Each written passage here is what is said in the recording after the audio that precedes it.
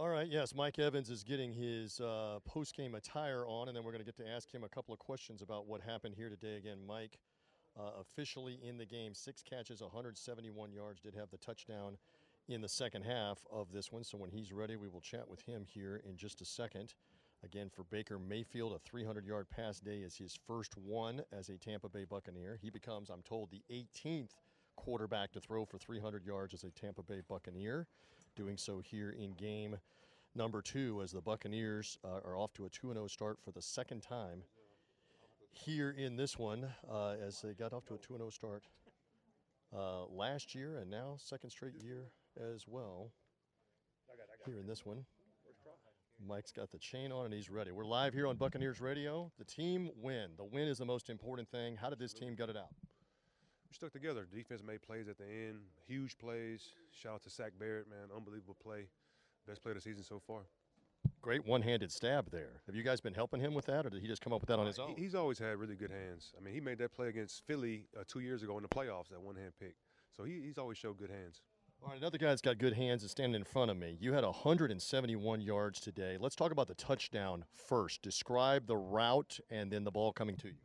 It was a 3rd and long. We had fun with the ball on a 3rd and short, 2nd and short. Baker made a good play getting back on the ball, and then we called a shot play. So I just ran an inside go. Baker threw a good ball, and I caught it. Can you say enough about Mayfield overall? Composure in the huddle, getting you into the right play, those kind of things. He made so many great plays for us, with his legs, with his arm.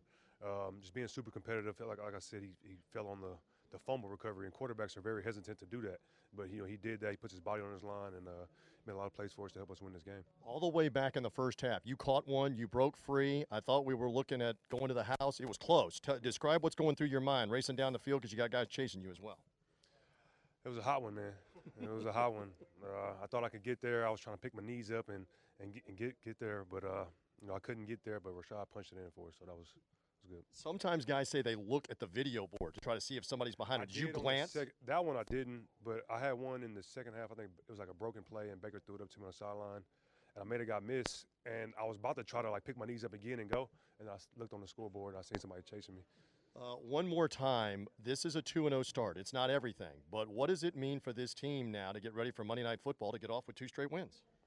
It's always going to be a positive when you're winning and you're undefeated. So we're going to take that. It's 2 ugly wins, but we love those. We love winning. We found ways to win today. We have a really good team coming to our house Monday Night Football. So we're going to rest, recover, and come back ready to roll. Well said. Thank you. Thank you. There is Mike Evans, and that will do things here from the Buccaneer locker room. It's a 27-17 victory. Let's go back to the studio and Ronnie Knight, Train Lane. Train. All right, thank you very much, TJ.